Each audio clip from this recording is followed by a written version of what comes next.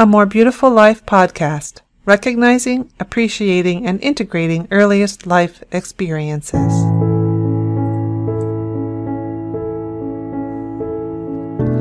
There are times in our lives when we all yearn for something. More contact with others, a special relationship, a better job, more time to oneself, more respect, more love, more support, or, well, anything.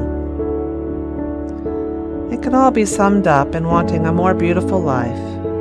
You just fill in the blank for what equals beauty for you. My specialty is healing our earliest traumas to discover our truest nature. I've been working at understanding this paradigm for a long time, since 1999, when a client remembered her birth during a craniosacral session. She explained to me that she felt healing her birth experience would relieve her lifelong depression. That experience took hold of me with such passion so that years later I'm filling in the gap between our ancestral past and our present lives with recognition of our earliest life experiences starting preconception. It involves appreciating how we adapted to our difficulties, and then integrating any overwhelming experiences into our current lives. Welcome to A More Beautiful Life. This podcast includes luminaries from the fields of infant mental health, prenatal and perinatal psychology, colleagues and experts in trauma resolution, advanced body workers, clients who want to share their stories, authors of pivotal books and articles, and people who, in my opinion, have sought out a more beautiful life. Join me, Kate White, and our honored guest as we explore a more beautiful life. Enjoy.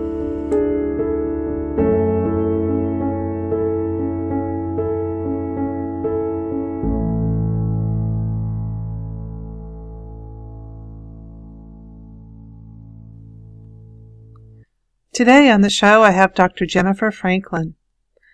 One of the first gastropsychologists in the U.S., Dr. Franklin is an experiential, somatically oriented, mindfulness-based psychologist specializing in the treatment of psychophysiologic disorders, PPD, especially digestive PPD. Dr. Franklin began her career on the heels of having suffered greatly herself from digestive PPD. A year of psychotherapy as a teenager kick-started her healing process and made her acutely aware of the powerful relationship between mind and body, and then over the course of graduate school she recovered completely. For over 2 decades, Dr. Franklin has been providing psychotherapy, teletherapy, and consultation to individuals, couples, and families. She has taught Vipassana and mindfulness meditation, served as an associate editor for the Journal of Humanistic Psychology, given talks on the brain-gut connection and healing the gut, and started a website and YouTube channel to offer patients and healthcare providers valuable information about how to promote healing. To learn more, visit don'thateyourguts.com. And today on the show, I have Dr. Jennifer Franklin, who's a psychologist who lives in, it's Durham, North Carolina, right, Dr. Jennifer? Yes. And she's a friend and a colleague, someone I met, on the path to learning all about the autonomic nervous system. And it's wonderful to have you on the show today. Thanks for coming. Thank you so much for having me, Kate. It's my pleasure to be here. Yeah, it's been such a pleasure to get to know you. We've had a couple of wonderful exchanges doing work together. And then I found out that you had this way cool website called Don't Hate Your Guts, which is like a very unusual thing to go around saying because, it has multiple meanings, I think. Mm-hmm. Would you please tell people a little bit about your website and the work that you do there? Mm-hmm. Well, it's funny, I actually bought the URL for Don't Hate Your Guts about 10 years before I actually produced a website. I was worried about how people were going to receive it. I didn't want it to come across as too, flippant, because the kinds of things that I work with are really serious chronic digestive problems, primarily digestive problems, although over the years I've always gotten referrals for other things that doctors have a hard time fixing or curing. Um, and so Don't Hate Your Guts is really, I think it speaks to how easy it is to truly hate your gut, and to truly hate your whole body essentially, and the way, and even your nervous system, whatever you attribute the problem to ends up kind of being an enemy to people, because they can't get past the problem. They can't get back to normal. And so it's just kind of what came out. Well, wait, but let's go back, because it's like, how does it become Don't Hate Your Guts? Because you're a psychologist, right? Yes. And we met in the context of understanding autonomic nervous system function and polyvagal work and relationship and all these things.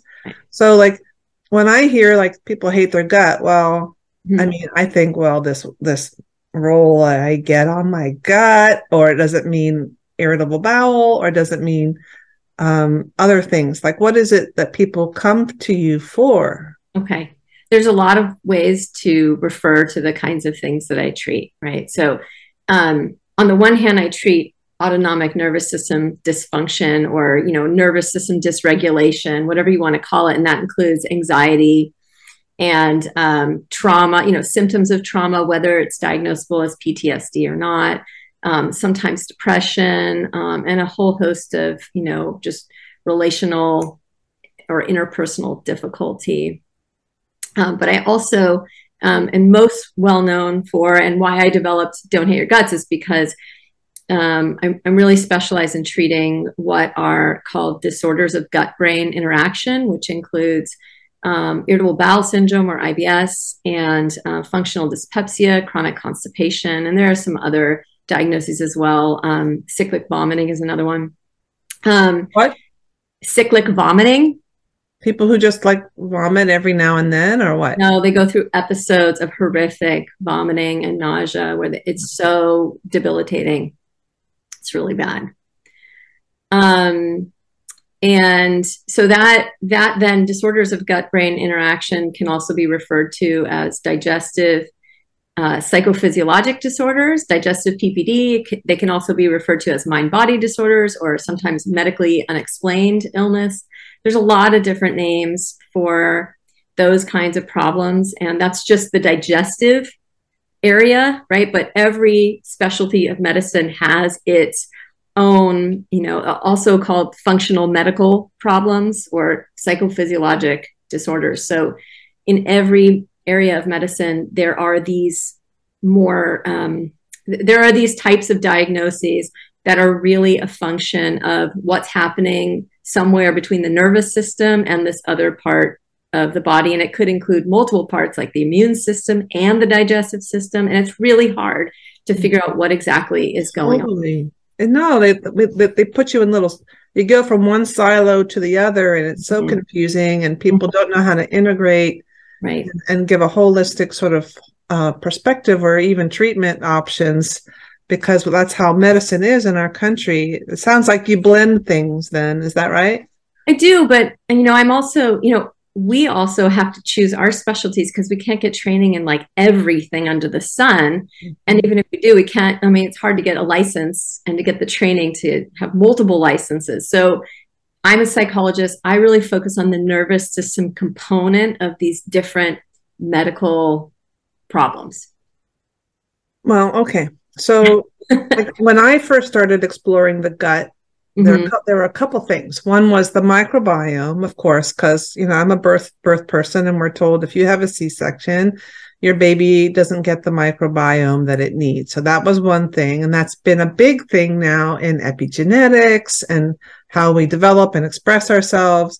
And then it became, okay, well, what about when you talk about the autonomic nervous system and how that affects the gut?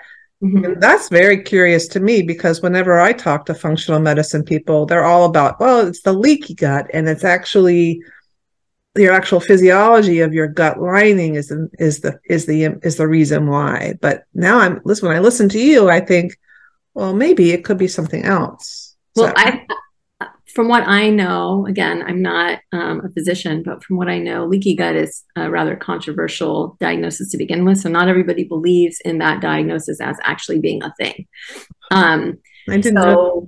And it's not necessarily the cause for the kinds of things that I treat. So it might be happening, it might not be happening, it might be a contributing factor, it might not be. We kind of don't have a clear answer for that. Oh, gosh, it's really mucky.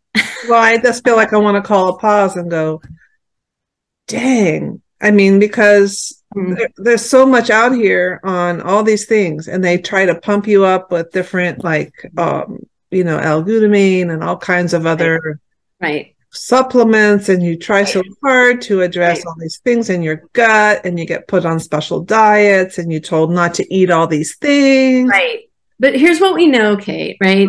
We know that the parasympathetic nervous system is responsible for our rest and digest functionality, right? It's a huge component of what allows our body to rest and digest, right? So what I do is really focus on how to get the nervous system regulated, right? How to get the parasympathetic nervous system turned on in a way that really helps the body start doing what it's supposed to do when rest and digest comes online.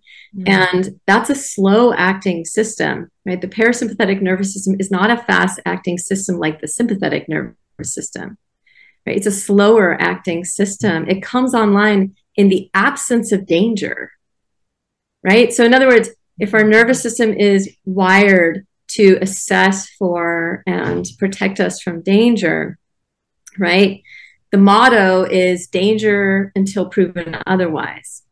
And so if our body is operating with that motto, it means that danger is what our minds are oriented to. It's what our nervous systems are oriented to, not safety. We're not oriented to safety, right? Safety is a byproduct of the absence of danger, right? So what happens in the body is when you start having these kinds of medical symptoms, right?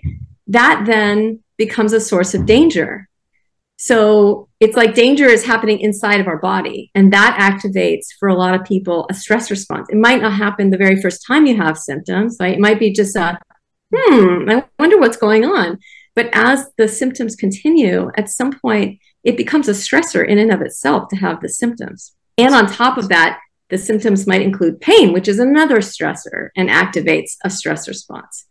So you have these stressors happening within our body. We don't know why they're happening, right? But as I've learned that a lot of times those symptoms do relate to stressors that are happening outside of our bodies. There's something environmental, there's something relational that's activating those stressors. So it's just layer upon layer of stress response. I mean, I could go on and on, but this is what I essentially call the tangled web of dysfunction. It's that these layers of stress and traumatic responses get constellated all together and just get so tangled up, and it becomes so overwhelming to the body to deal with all of that, that then we start seeing these, physiological symptoms. Oh, this is speaking to me in a big way. I hope all you out there listening too are listening like, oh my God. All right. So I would like to have you walk us through how it is to be a patient or a client in your practice. But I also know that you've developed this three-part series to help people understand your work. So let's go there first, because you just mentioned the title of the first one, which is the tangled web of dysfunction. So why don't you just talk a little bit about this first, about what you've done. You've developed now a way for people to learn from you in a very good, efficient way. And then we can go through the three parts and you can just describe it. Okay. So as you mentioned, I have just released a 3-part audio series on healing, and each one of them is about an hour of listening material that solid educational foundation for engaging in the healing journey, right? And so part 1 really focuses on the nervous system, what it is, and what I think everybody should know about their nervous system in order to really think about how they are going to help their bodies, their guts to heal, right? Because I'm not an expert on everybody. I'm an expert on, what I do, but everybody is unique in their own way. And everybody has a story and a history. And so I want to empower people to be curious about their own nervous systems and their own bodies and their own experiences in life, and to understand how to kind of work either with a therapist, either with a psychotherapist, or hopefully with a psychotherapist, or maybe not, maybe just in parts to work with a psychotherapist. But the information in part 1 is really what I think is going to lay the foundation for sort of the rest. It kind of provides a rationale for what I propose later. So in part 2, I called it getting into a healing mindset. So it's really the nuts and bolts of healing, in the sense that whatever you do to try to help your body or gut to heal, I believe, has to be happening in the context of, the appropriate mindset, right? If you set certain expectations that are not realistic or not helpful, then you're kind of setting yourself up to go through this effort to try something only to have you be disappointed. And then that becomes a stressor, right? Like, for instance, I think one of the most important components of getting into the right mindset is understanding that that this is not a zero-sum game, right? This is not about winning. This is not about being at war with your body and you beating your symptoms or you beating your gut. That I don't find to be helpful, because it pits you against your body, right? And it's basically saying, yeah, let's have you get into a fight response with your body and let's battle it out, right? And a fight response, as you know, is a manifestation of stress. It's the sympathetic nervous system getting activated, which is not the rest and digest system. We don't want to turn that on more. Right. Okay. And the third part is really the how-to of healing. It's an overview. It is not the entire, all the details that one might need to go through, but it gives a solid overview of 10 transformational processes that are typically involved in the work that I do with patients on some level. Mm-hmm. Wow. Well, it's exciting. I can't wait to listen to those 3. So that,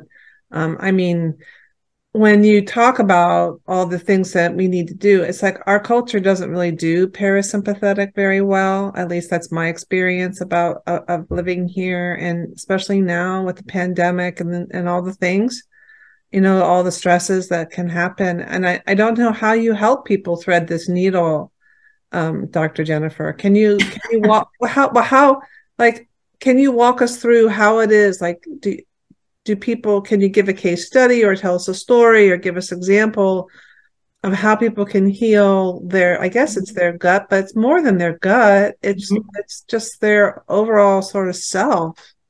Yeah, no, I think there's truth in that. I'm not saying that the whole self is like flawed or that people are flawed. They're just stressed out. Yeah. Mm-hmm. They're stressed out, they're overwhelmed. And a lot of people with the kinds of things that I treat don't really know that. I think some people are starting to learn that about themselves. So like more and more these days, people call me and say, I recognize that stress is a component of the physiological symptoms I'm experiencing, and I can connect those dots. But for a long time, and there's still some people that that really aren't aware of how anxious their nervous systems really are. They don't recognize, and I was one of those people because I started because I was diagnosed with irritable bowel syndrome as a teenager, actually, and I remember that somebody asked me like, "Are you anxious or something?" And I said no. Like I really didn't identify with being anxious, and I was really anxious.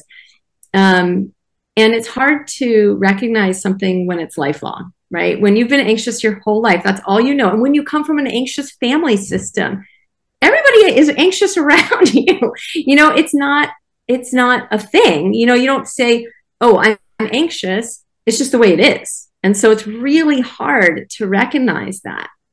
You don't, you really have to help kind of settle the nervous system and start turning on the parasympathetic nervous system sometimes, a lot of times, before you can actually understand the nature of the problem. So it's like a lot of times in my work, the treatment comes before an assessment of the problem. Because, you know what I mean? Because if the whole thing about the kinds of psychophysiologic disorders or functional medical problems or whatever you want to call it, mind-body problems, that there is no clear cause. That's one of the things that drives people crazy. And you could spend a lot of time and money and energy going to different doctors and going to different practitioners to try to figure out what is causing my problem. Why am I having this problem? Right? And the why really turns on a more left brain process, right? That we start thinking about why and analyzing and thinking and getting information and then integrating that information, right? I mean, you can spend a lot of time, you can spin out on that, but totally. a lot of times it doesn't lead to anything fruitful because there is no clear cause. And that's one of the things about this, right? And so I really try to help people bypass that. And when it comes to digestive problems, the way that I explain this to patients is that, and so first of all, my approach is sometimes I have to do a lot of education around this because patients, patients need to understand certain things in order to get into a healing mindset, a mindset that's going to facilitate healing. And what that means is a mindset that's going to help turn on the rest and digest functionality and to keep it on long enough because it's a slow acting system that the body can start to normalize over time. Right? It's just exciting. It's exciting what you are saying. But a lot more. I don't even know. No, I'm excited. Like what do the treatments look like? I mean, is it okay? Like what I'm hearing is we all need to turn on that parasympathetic part of our nervous system a whole lot more if our health is going to get better. That's right. So it's true that.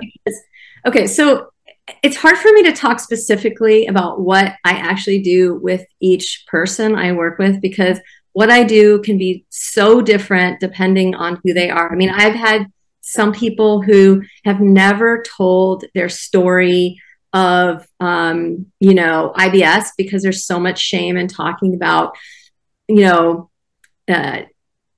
poop and vomiting and all that stuff. So for some people, just having somebody to really listen to what they've been through can be really healing if they've never told their story.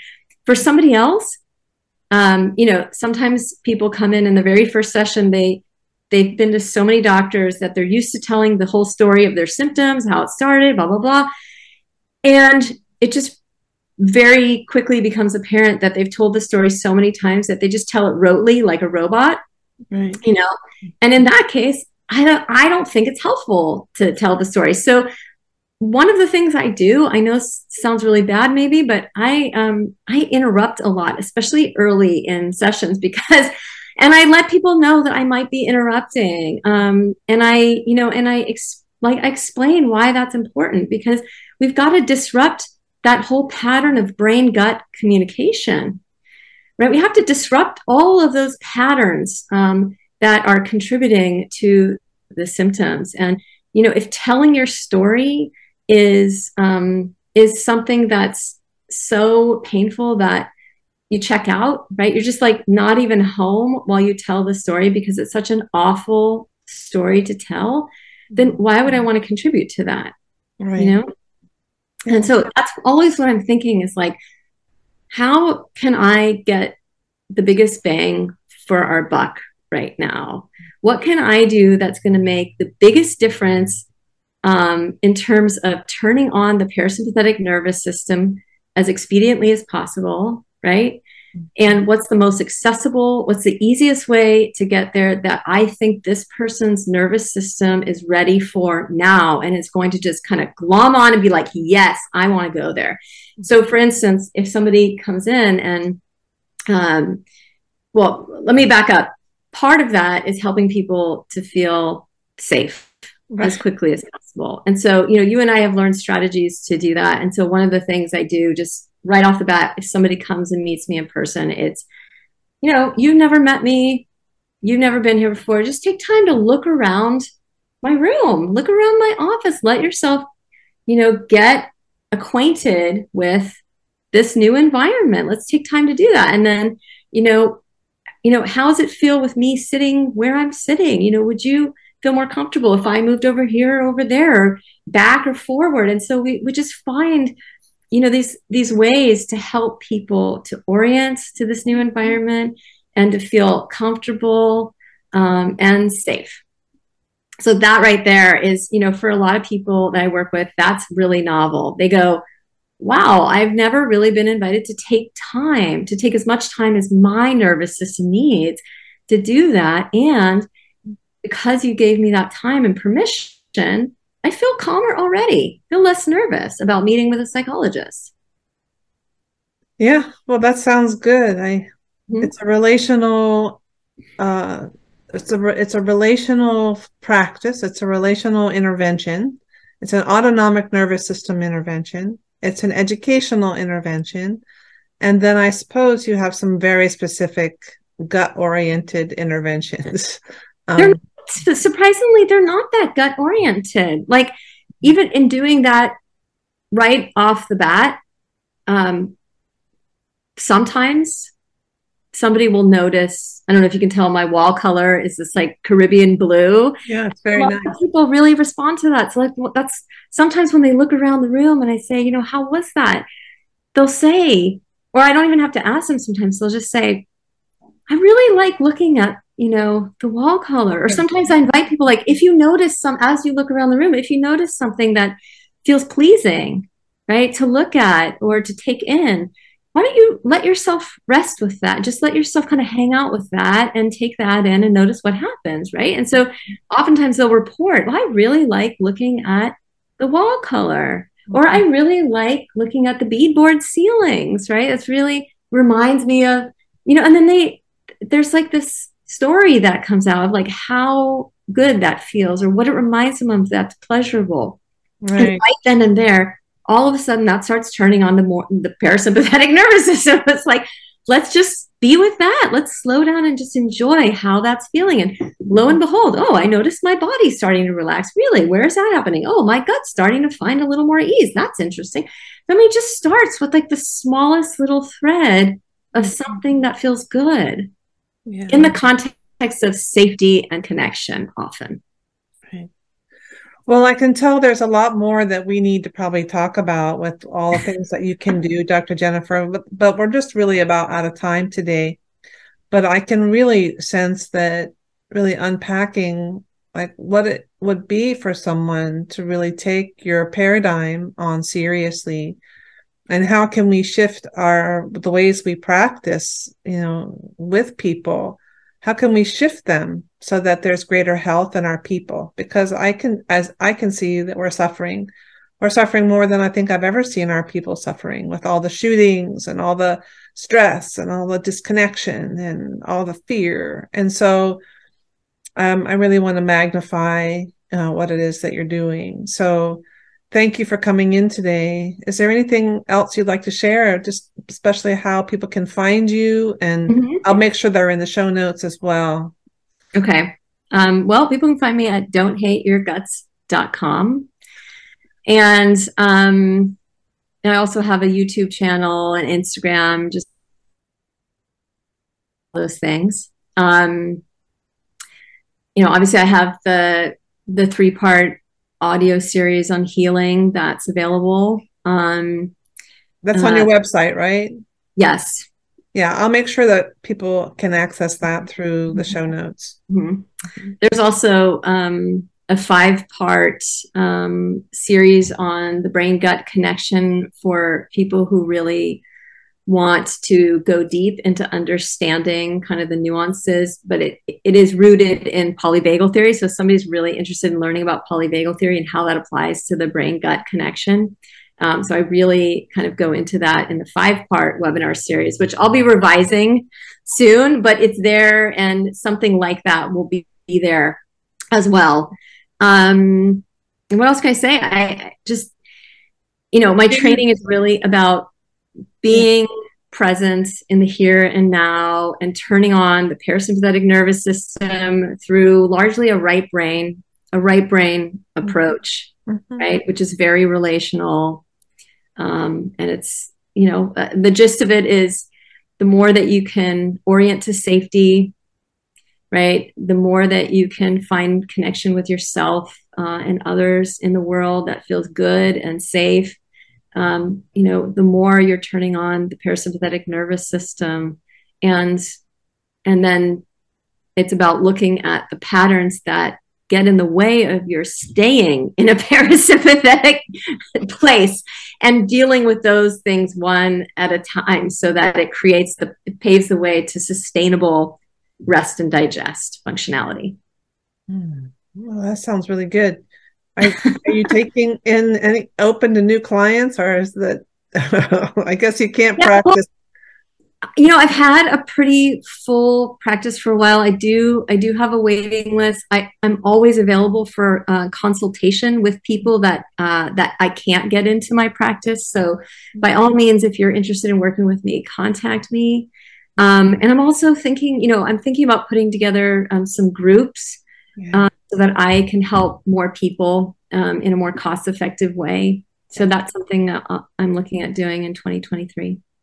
All right. Well, thank you, Dr. Jennifer. That sounds perfect. Thank you. So I'll ask you the question I ask everyone, what makes your life more beautiful? Okay. I'll answer that question in just a moment, but I do want to thank you so much for having me here, Kate. It's been wonderful being able to talk about these things. I'm deeply curious now. I can't wait to hear everything, and probably work with you to come up with some, good ways to increase our parasympathetic rest and digest in our people. So that's great to hear. To be continued. Thank you for the encouragement. Now, what makes my life more beautiful? There's a lot of things, actually. My family. I have a really beautiful husband and beautiful son. And we enjoy a lot of joy and laughter and good times together. So that makes my life beautiful.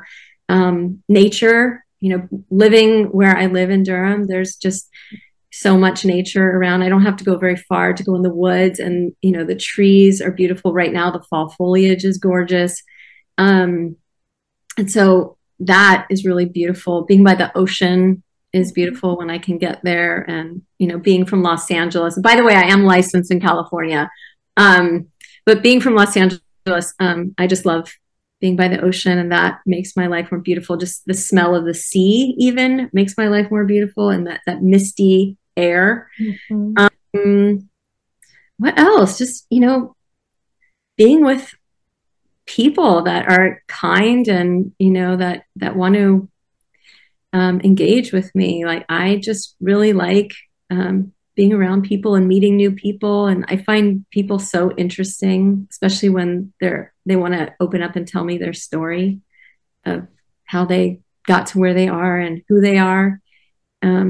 Wit and banter. I find life without wit and banter not as beautiful. Wow. Laughter, wit, and banter. I just kind of live for that, and language and art and music. Wow. It sounds like you have such a rich life. I mean, not in like tangible things, but in love of living. So it's been wonderful to have you, Dr. Jennifer, and we'll have you back again to talk more about how to not hate your guts. I would love that. Thank you so much.